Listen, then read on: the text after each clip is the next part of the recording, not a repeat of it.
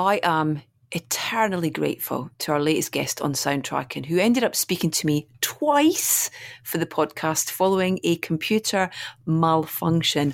Honest Gov, wasn't some kind of trick just to get the chance to chat to him twice? Hey, but that's the kind of guy Rob Delaney is. He is awesome.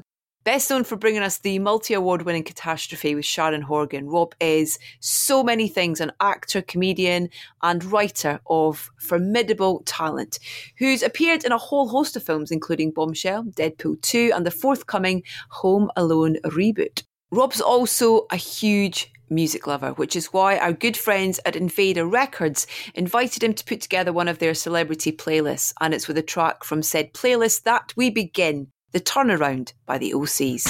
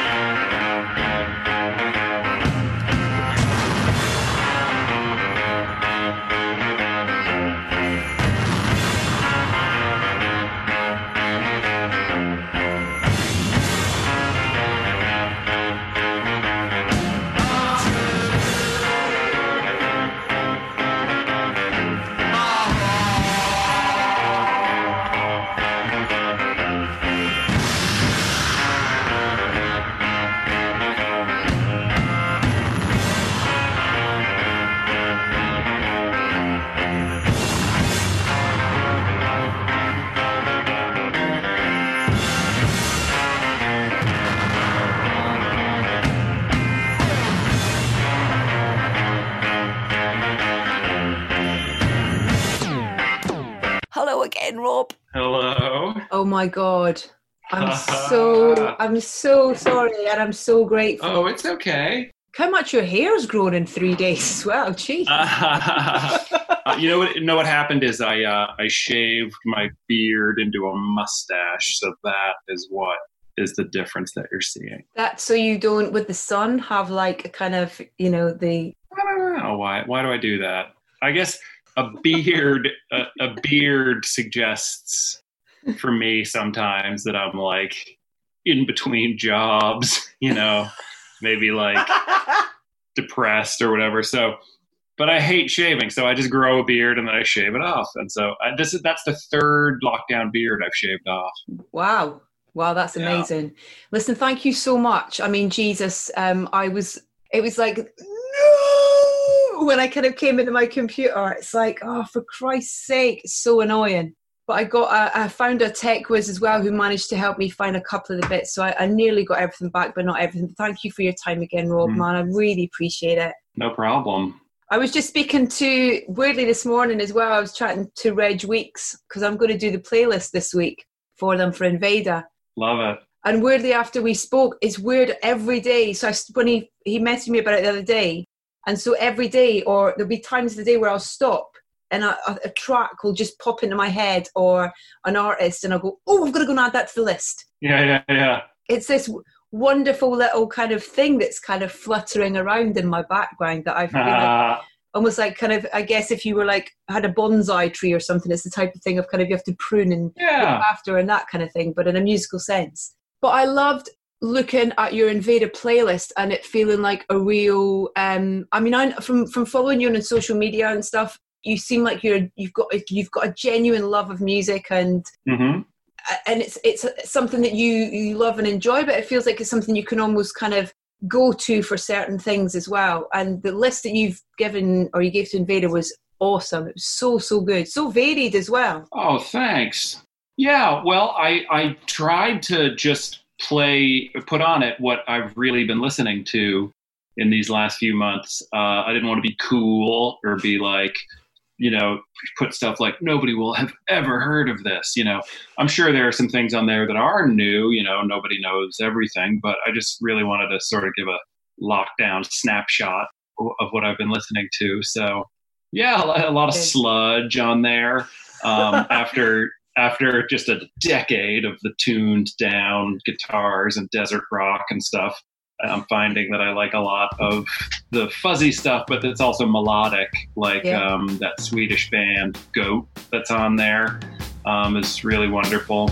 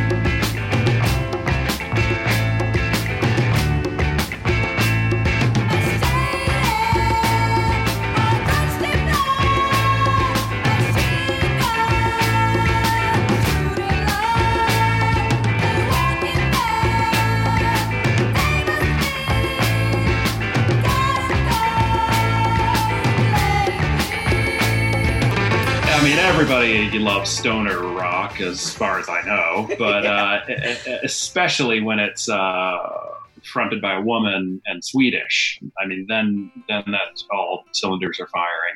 That's a whole new sexiness around it immediately. Yeah. It's just like totally. Yeah, what else is on there? Oh yeah, Dave Mason, Shouldn't Have Took More Than You Gave.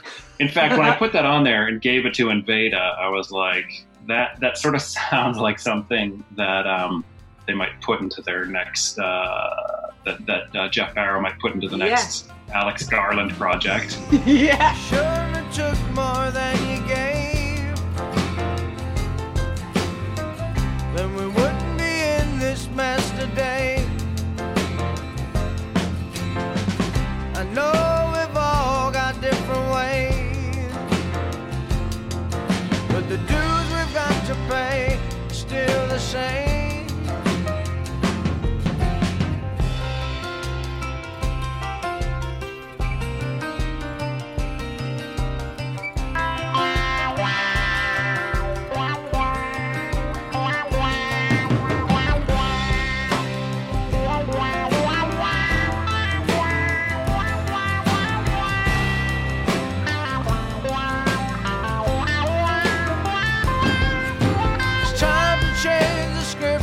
This old play.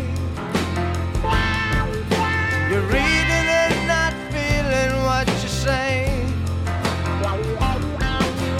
Coming on too strong for me to stay. Oh yeah, interpret what you're seeing anyway. Are you a melodies person or a lyrics person? I couldn't possibly care less about lyrics, which is funny because I'm a writer, and when I write a script, I'm like a despot. But for me, when it comes to music, that can just be about anything. Yeah. Or they can be about nothing. Yeah. The only lyrics I think I don't like are the lyrics of the band Fish.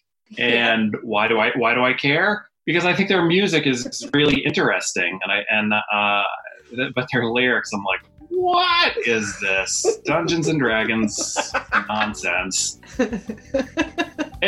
Obviously, I love Dungeons and Dragons style lyrics because I listen to a lot of metal, but they feel like they're like dilettantes. They're just like casually like, oh, maybe this is what Dungeons and Dragons is like. And I'm like, come on, man, you got to get into the arcana.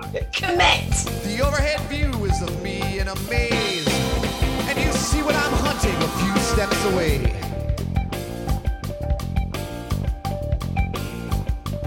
But I take a wrong turn and I'm on the wrong path, and the people all watching enjoy a good laugh. Embarrassed with failure, I try to reverse the course that my train had already traversed.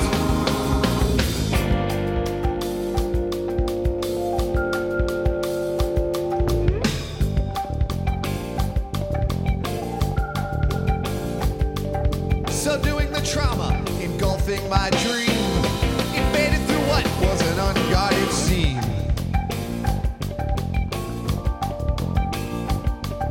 The torrent of helplessness swept me away to the cavern of shame and the hall of dismay.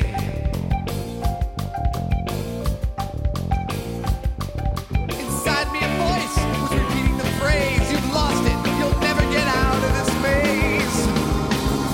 You'll never get out of this maze. You'll never get out of this maze. You'll never get out of this maze. You'll never get out of this maze. You'll never get out of this maze. You'll never get out of this maze. You'll never get out of this maze. You'll never get out of this maze. Have you always been a fan of soundtrack and score? Is that something that you've resonated with for a while? Yeah, I would say so. As soon as I figured out that films had directors, I can remember being 13, for example, 14, and I would rent a video at the store because it had an actor in it that I liked. And then I was like, wait a minute, they don't just show up and do their thing. There's somebody who directs it and writes it. Oh, okay. So once I figured out that films had directors in high school, and like David Lynch and stuff and Kieslowski, then I was like, okay. I wonder what the first soundtrack I ever got was. It might have been prompted by Louis Malle did sort of a bunch of rehearsals of Uncle Vanya as directed by Andre Gregory. And that had some music in it by Joshua Redman, saxophone player and band leader. And I was like, ooh, okay, this is pretty cool. So I think that might have been the first score that I bought.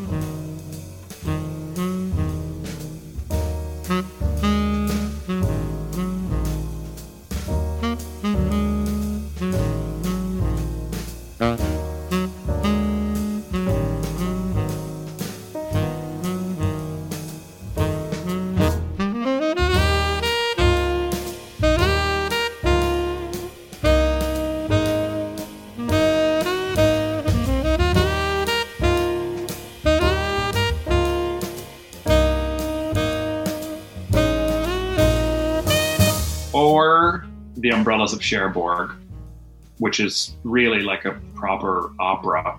Never heard it. Oh my God, that's shocking to me. I'm sorry. I have a pad and I'm writing it down.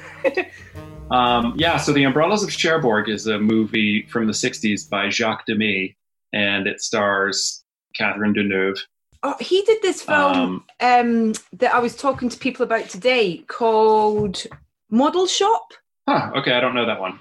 Which has inspired this amazing documentary called Echo in the Canyon about the whole Laurel Canyon music scene, you know, like Beach Boys and the Byrds and all that kind of stuff, and Buffalo Springfield. And it's amazing. It's been made by Jacob Dylan. Okay. And this guy, Andrew, who used to be the CEO of Capitol Records, got fired for whatever reason. Who knows?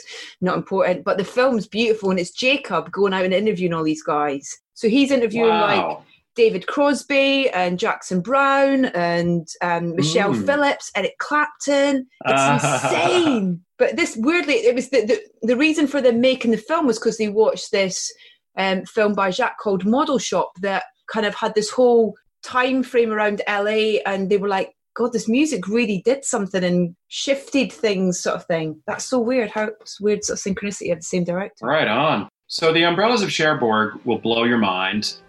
It is effectively an opera because it's fully sung with music by Michel Legrand, and it is magical. I don't really want to say too much about it. Un blanc sec.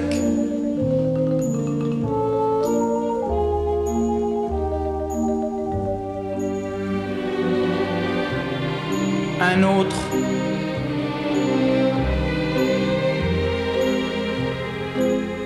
Payez-vous. Vous n'avez pas de monnaie? Non. Vous êtes tous les mêmes, avec vos gros billets. Moins que toi, paumé. Fais ton métier et fous-nous la paix. Dis donc, alors quoi? Oui, ça va, laisse tomber.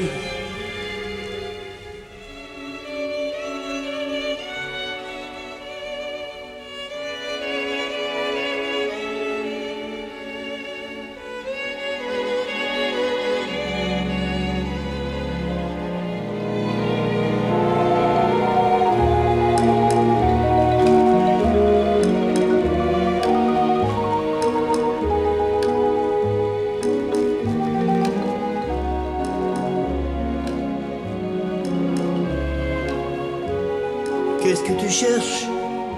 Rien. Alors pousse ta viande. Tu vois bien que tu gênes.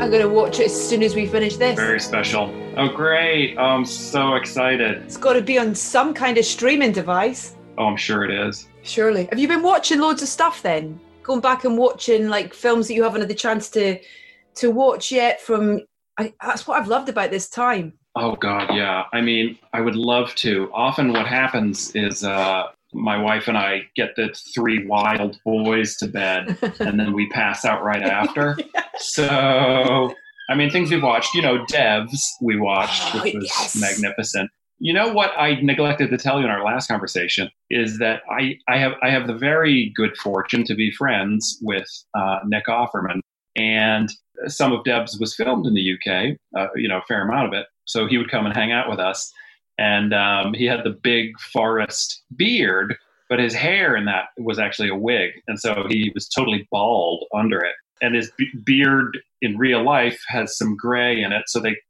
you can't really tell when you're watching when you're actually watching Devs, but his beard was quite reddish in person. So he's got a big red beard, bald, and he would come and hang out with me and my kids. And one day, our baby actually was, experiencing some distress, and I took him out of his little pajamas in the park that we were in, and he had gotten a hair, probably one of my wife's long hairs, wrapped around one of his little toes, and it was cutting off the circulation. So scary Forrest from Debs, except even scarier because he was bald, was holding my little baby and trying to calm him while I kind of had to surgically cut a hair tourniquet around his toe. Oh my God. So he probably, if you enjoyed the show, it's probably because Nick went back with a whole new outlook and to the character. And I think, probably was able to access some of the darker stuff that, before that he probably would have been like, I don't know if I'm going to be able to do this, but I'm just kidding. Did he explain much the show to you? Or did he talk to you about it much? Because I loved it. Oh God, I loved it so much. He didn't tell me too much about it because he knew I was excited to watch it and watch it just as a normal civilian. So I didn't quiz him too much about it. And I was crazy about it. And one thing that really blew my mind was you discover pretty early in the show that he's playing a bereaved father and husband. And oftentimes, since I am a bereaved father, my son Henry died 2 years ago of cancer. I don't like it when people put stuff in their show or their movie where you learn his kid died or his wife died, so that's why he's like this, that's why he's a bitter cop with a drinking problem. And they just kind of use it as shorthand in sort of a lazy way rather than give you, genuine reasons as to why their character might be the way that they are, because they're not creative or interesting writers. And but the thing is with Devs, it's really wonderful and realistic. And so my wife and I watched it, and we learned that his child had died and his wife had died.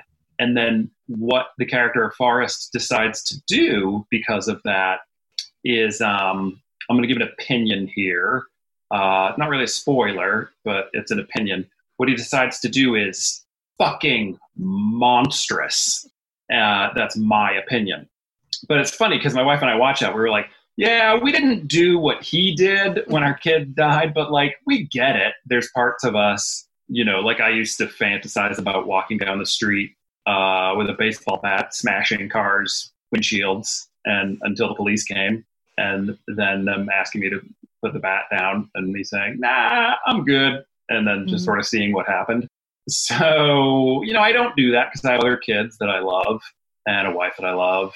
Also, it's fun to do podcasts. So, Twice. But I understand the rage and the desire to punish and make other people feel your pain is, I think, pretty natural. I think it's in the not doing that and in the learning how to not do that you can really grow and heal in some ways. But I totally respect anger and rage. I think they're, super healthy things to feel.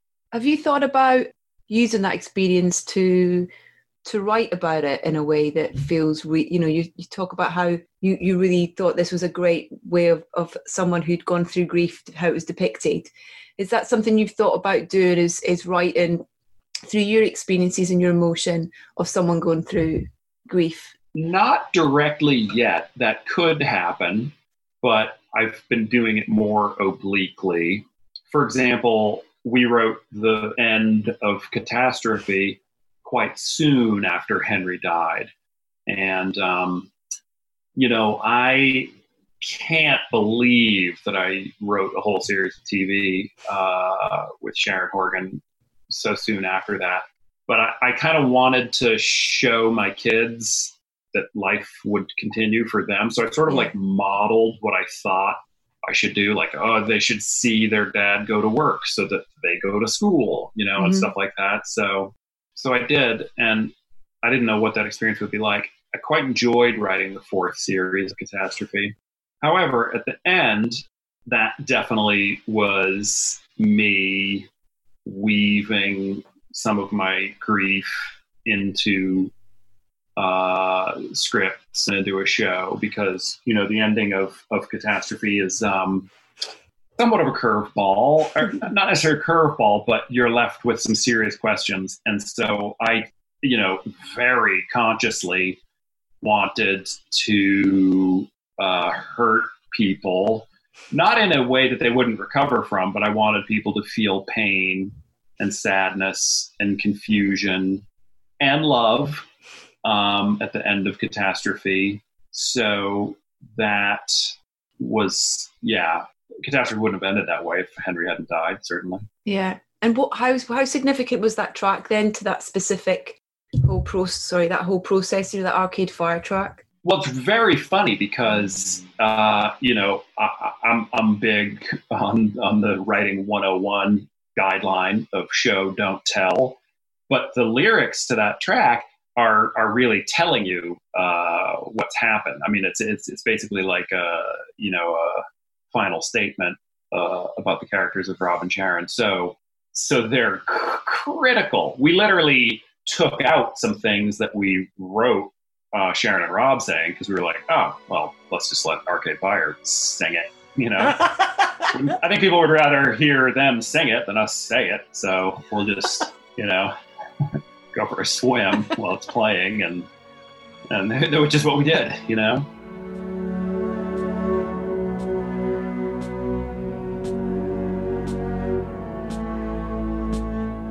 I could have it back, all the time that we wasted, I'd only waste it again. If I could have it back, I would love to waste it again. Waste it again and again and again. I've got to ask. Sometimes I can't believe it.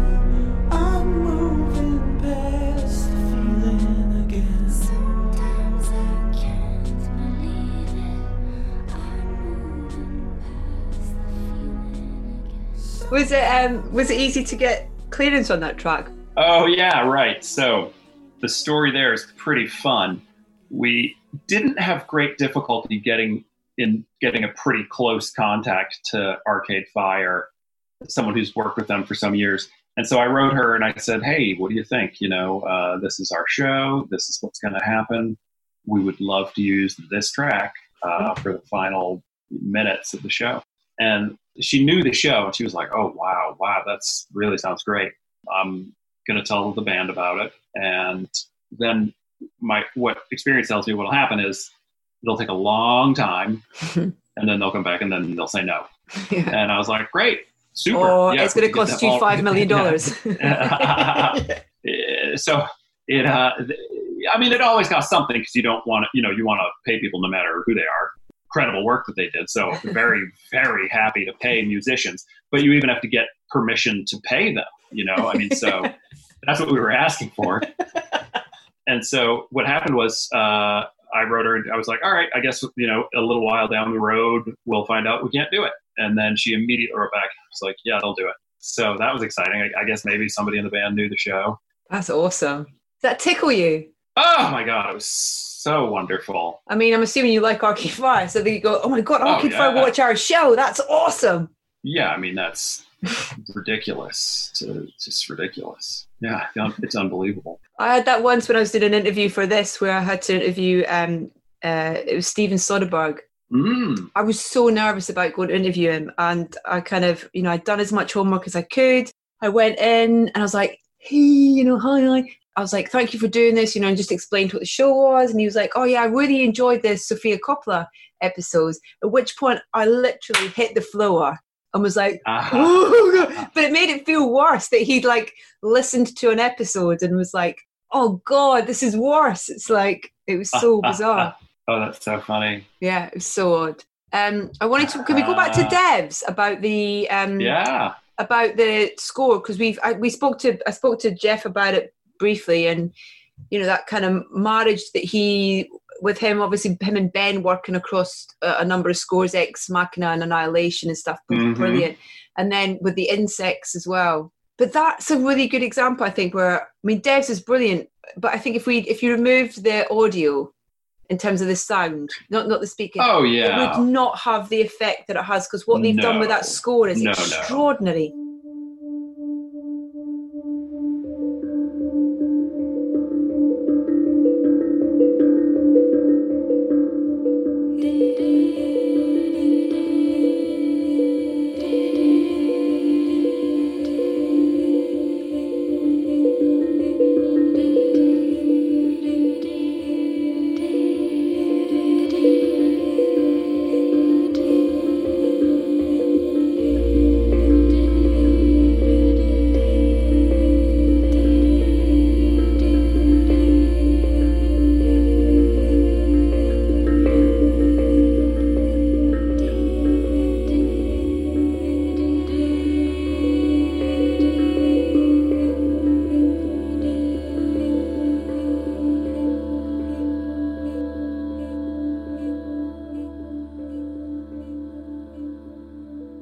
Yeah, I mean, Alex Garland, like David Lynch, you know, the sound is indispensable, and it's not an afterthought.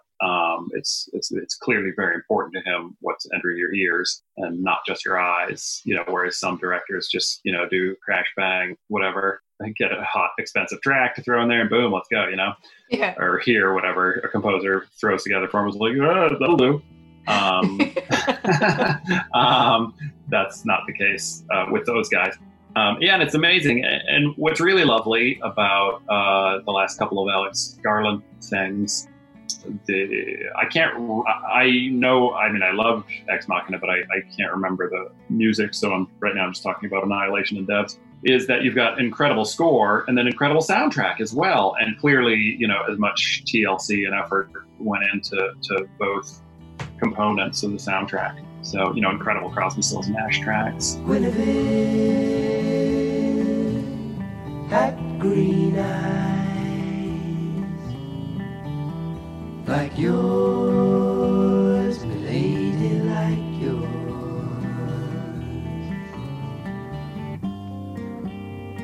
She'd walk down through the garden in the morning after it rained.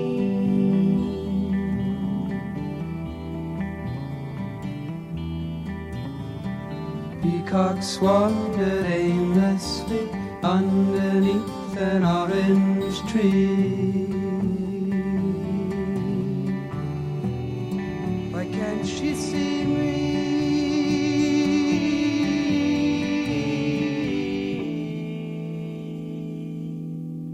Crosby said recently that they wanted to get the guys back together to play because the only thing they hate more than each other is Donald Trump. And I thought that was funny.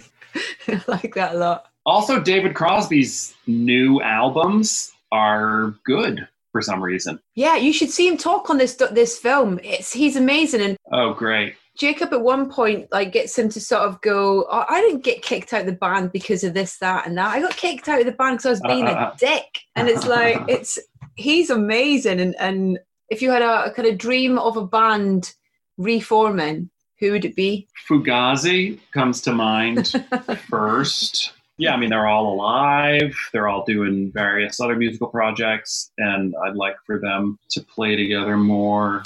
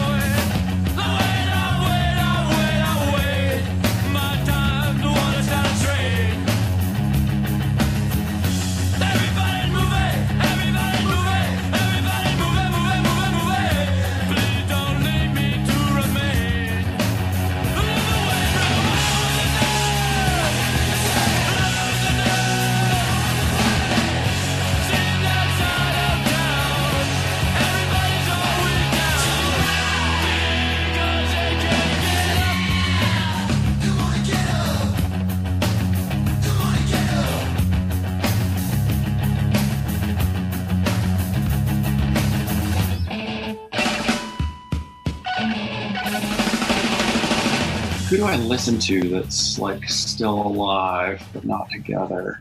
Like Crosby, Stills and Nash is a pretty good one. Oh yeah, that'd be amazing.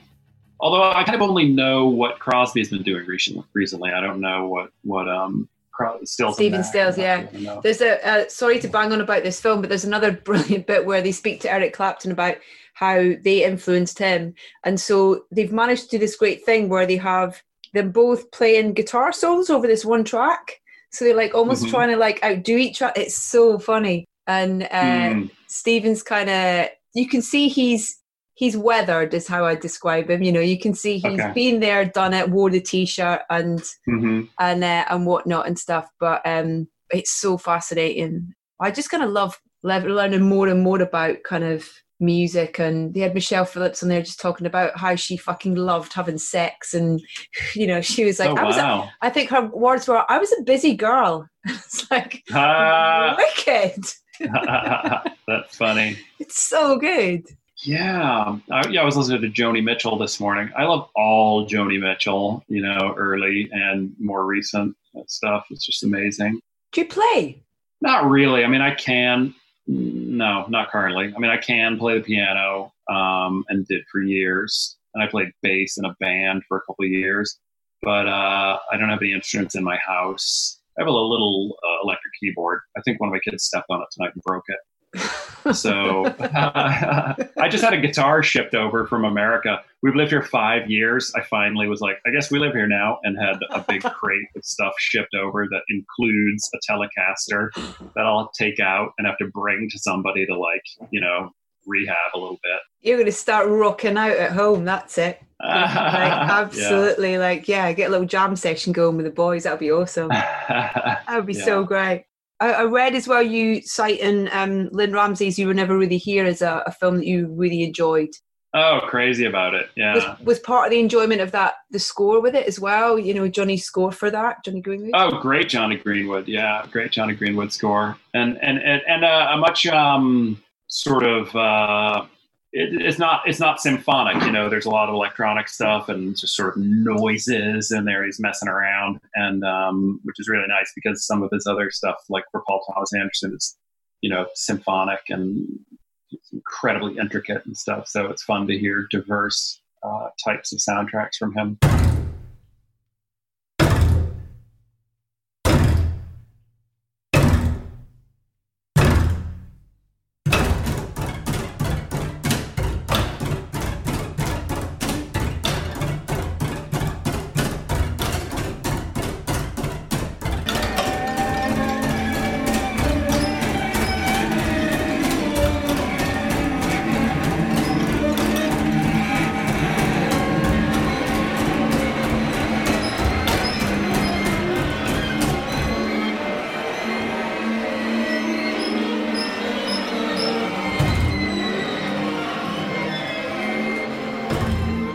Yeah, I love that movie. I love the sound design of that movie as well. Wouldn't it be great if that was the movie everybody was talking about instead of the Joker? You know, when we're talking about a Joaquin Phoenix movie where he just goes fucking berserk. Oh yeah, that's the scene with the CCTV. Well, it's yeah. Yikes. She's such a brilliant filmmaker, Lynn Ramsey. I think she's just like, we need to talk about Kevin. What an extraordinary film. I think she's brilliant. I just wish she would make films more regularly. Big time. Yeah. We also talked, I'm really sorry because I know we're repeating stuff that we talked about the other night, but that's because of my computer's failure. We talked quite a lot about Succession and about Nicholas Britell's score. Oh yeah. I put that on my Invader playlist actually for this week, that theme tune. Great.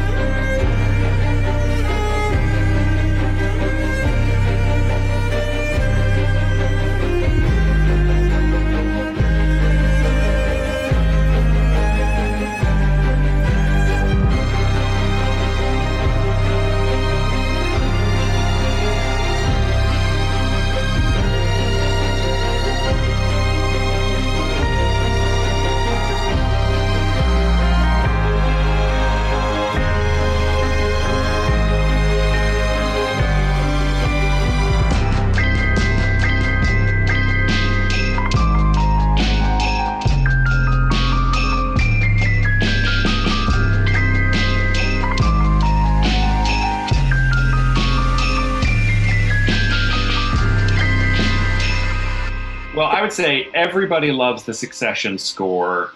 So what even to say? Of course you do, unless you're stupid. But fewer people listen to If Beale Street Could Talk. That is a score. Oh.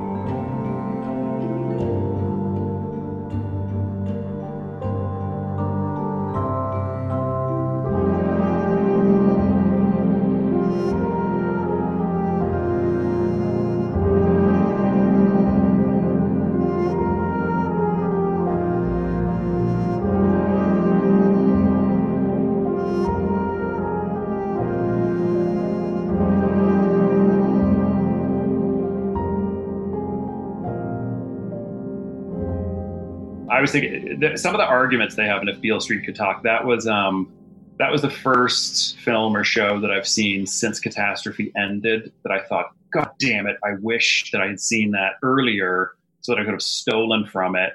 Because there's some inter and intra-familial fighting in there that is just vicious and beautiful. And I really would have liked to have just lifted it wholesale and used it and said that I came up with it. He said something really interesting when we spoke to him for the show, Nicholas. He's such a nice man, was that he very much writes to the performance. So if there had been different actors cast in those roles, the score would have been different. I find that absolutely fascinating. It's not about the story.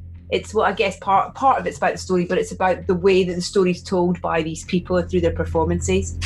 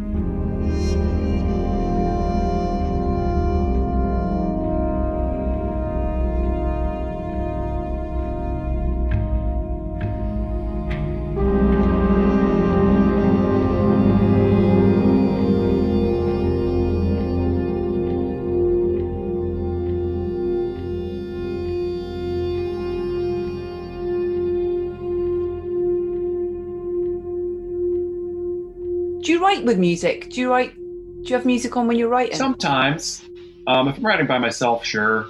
But not sure.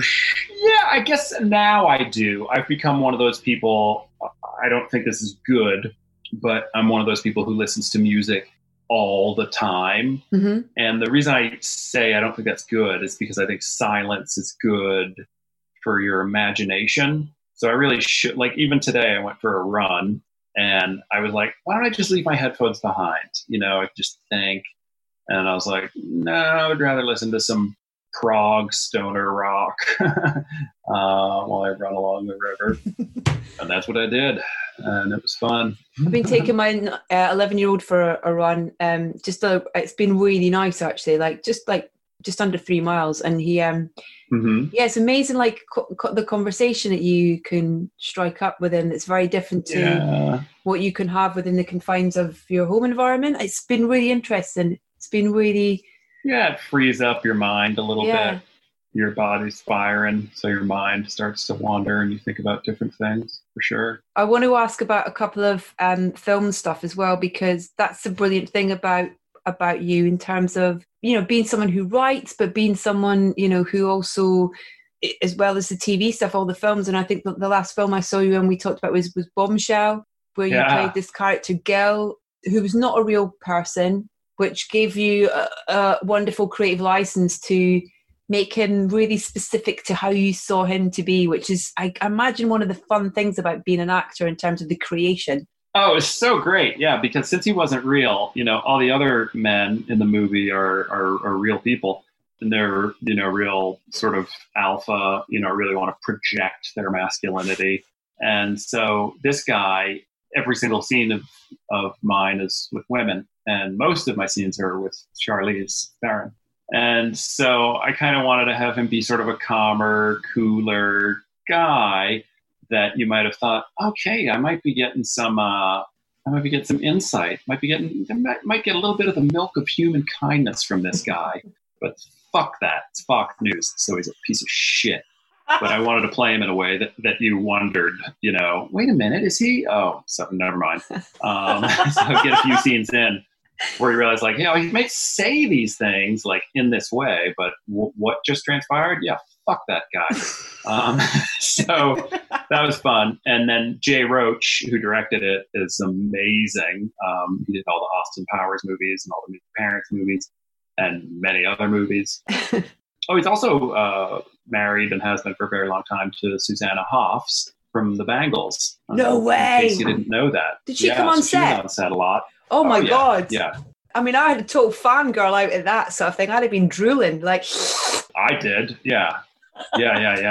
I'd have that thing I call band Tourette's, where I kind of, if I'm in the company of a band for work or whatever, and uncontrollably sort of one of their songs will pop into my head, and then I find myself singing it without even realising that I'm singing it. So I'd be like walking past the Kraft food truck without giving it Manic Monday or something. Do you know what I mean? Making an absolute tit of myself. I just want to tell you, I just got a text from my wife that said, "The rat is back," and he just screamed at me when I got too close to his lair. Awesome. That's all that to look forward to. The rat. So in our back garden, now it would be maybe 2 months ago, we're in our back garden and we hear a rustling in a little bush. And I'm like, oh, that sounds kind of big. And we got excited. I was like, honey, I think it's a hedgehog. And I was like, oh my God, I'm going to have my first London hedgehog moment. I'm so excited. And then this rat, a little smaller than a full-grown cat, came out of the bushes. Mangy, like chunks of fur missing. It just that horrible pink rope of a tail. And a truly ugly rat. And I'm like, oh my God. And so I got a rat trap, the classic snap trap, put some peanut butter on it and put it near its favorite area. And a few hours later, I hear snap. And I go out there, peanut butter, not on the trap empty. And the rat just happily like sucking his claws, being like, you thought you were going to get me with one of those, you sad little man. And now he's back and hanging out with my wife. So hey, at least you didn't trap a hedgehog. Can you imagine if you'd gone back out there after the snap and it'd been a hedgehog? Oh, yeah.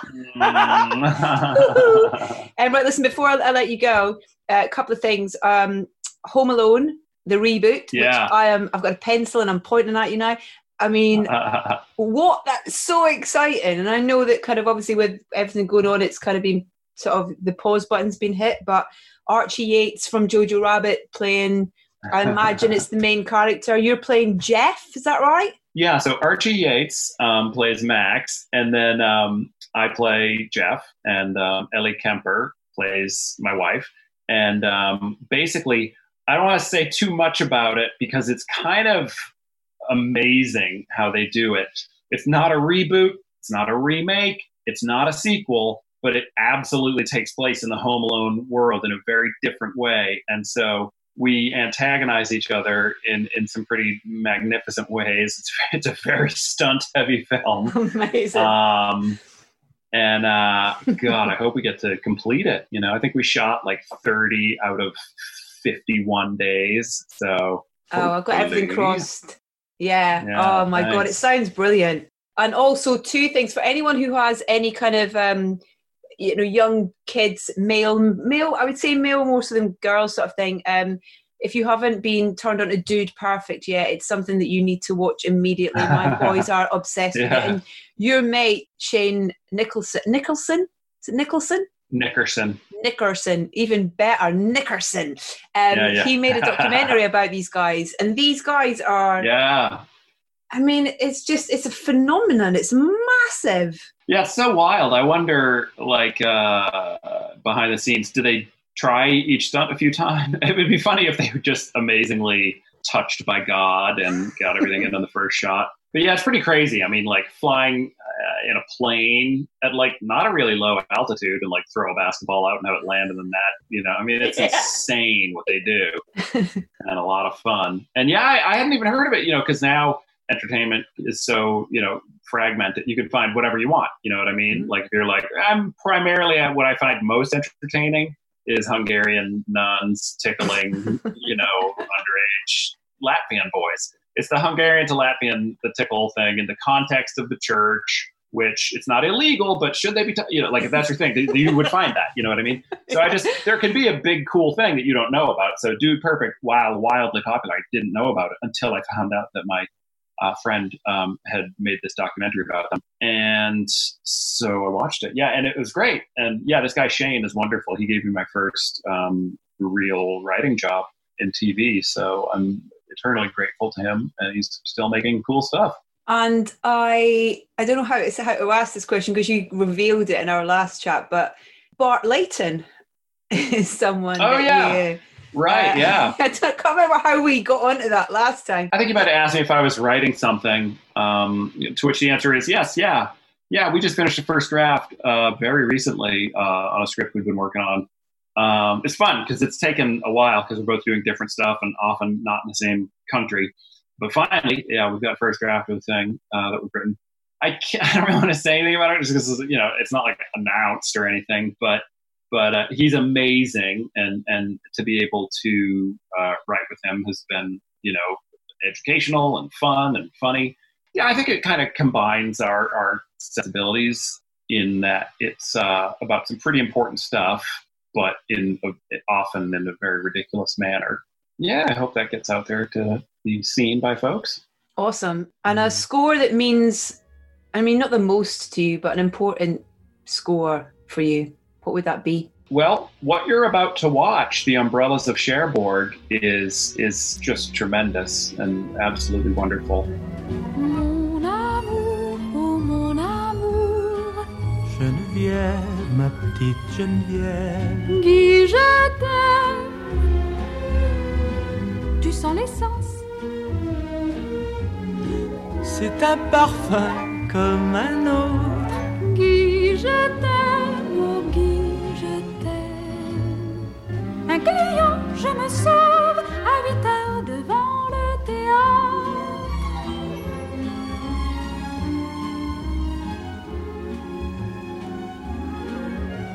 J'ai pensé à toi toute la journée. Si tu veux mon amour, après nous irons danser. Si tu veux, Si tu veux.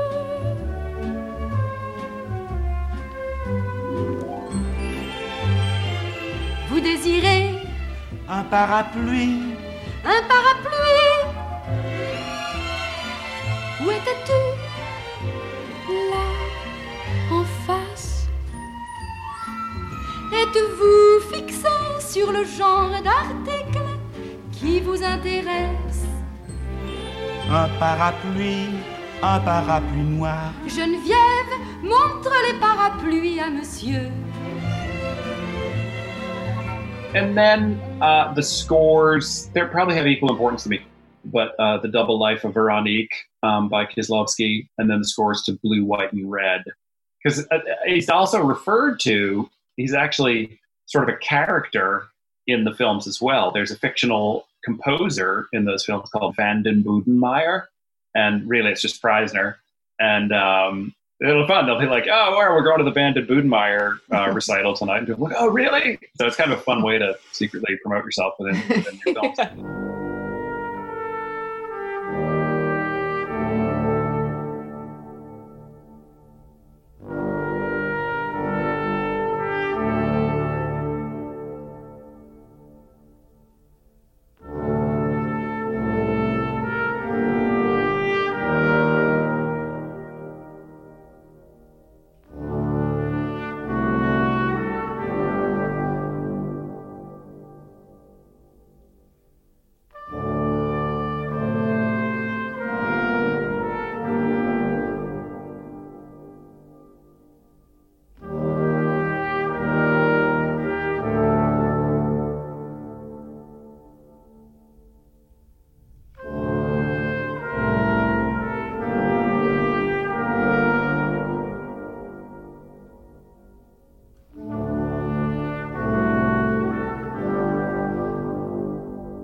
That's really beautiful. And then when Kieslowski died, Preisner wrote a piece called Requiem for My Friend, which is magical.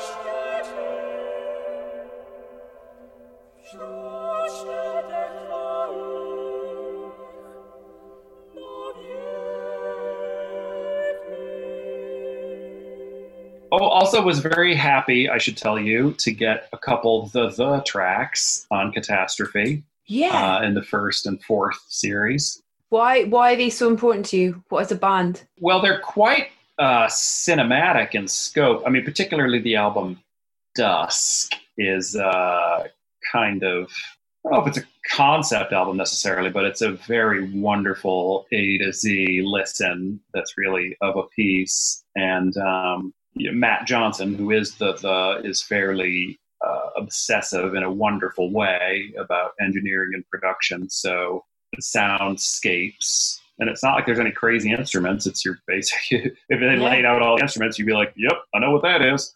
And but then when you hear it, the richness of the sound is amazing. So, and I said I didn't really care about lyrics earlier in the call. I guess I lied because I'm crazy about those lyrics. Are really beautiful and really emotionally raw and open and wonderful. Yeah. I was just thinking about the lyric, what kind of man was I who would delay your destiny to appease his tiny mind? You know, like really poignant, beautiful stuff. Love is stronger than death. You know, I mean, he just like wails at the climax of why can't love ever touch my heart like fear does? Oh shit! If you find out, let me know. That's like that that lyric from the National track. You know, I dreamed about you for 29 years before I met you, and it's like, fuck, wow. Whoa, yeah. Rob, thank you for your time. I'm sorry to. Hey, thank you. This is great. Thanks so much for doing for second sitting as well, and I hope everything's all right with the rat. And God, who knows what's gonna happen? And we're probably gonna have to do like physical combat. Like he's like weapons aren't gonna work on me. You're gonna have to get bloody. You want me? You got a lightsaber in the house? Try that. Yeah, I do. I have a plastic one. Try that. I mean, I have a couple. I have 9 and 7-year-old boys. Of course, I got lightsabers. You need to use one of the Home Alone moves on him from one of the original films or something. So one of those would definitely work. Listen, the bowling ball. Yeah, the torched top of the head. Thank you so much for your time. It's really great to chat to you again. My pleasure. Thanks so much, Rob. Take care. You too. Thanks so much. So here you live, trapped inside the days, your pen moving across the page, back to where it has begun, uncoiled, unspun. What you were, what you will become, the days sitting with the sun. Wake up, it's time to go. The taste of tears still in your throat. Silence from your songs reminds us when you are gone. We can't hate the river for flowing, can't blame the wild wind blowing, can't slow time from running, we can't stop as used in Catastrophe, that We Can't See What's Coming by The. Rounding off this latest episode of Soundtracking with the wonderful Rob Delaney. My hugest, in the most hugest of huge thanks to Rob for taking the time to talk to me, not once, but twice. You can find much of the work we discussed on home entertainment formats, including the superb Catastrophe on all 4. Head to edithbowman.com to catch up with all of our previous episodes, including my chats with Sharon Horgan, Nicholas Britell, and please do subscribe whilst you're there. Follow us on Facebook, Instagram and Twitter. We are at Soundtracking UK, and we also have a little YouTube channel where I'm putting together a weekly show featuring a whole host of guests from film, music and TV. So if you want to see Rob's face, then head to our little YouTube show and you can see it there. Next up, we're joined by a wonderful woman who's already forged a fantastic career in the theatre. She's a writer, she's a director, and she's about to unleash her feature film debut, which has been scored by the fabulous Volker Bertelmann. The film's called Summerland, and it may well be our first trip back to the cinema, as it's due for release on Friday, the 31st of July. She is the wonderful Jessica Swale, and I very much look forward to the pleasure of your company then. In the meantime, stay safe.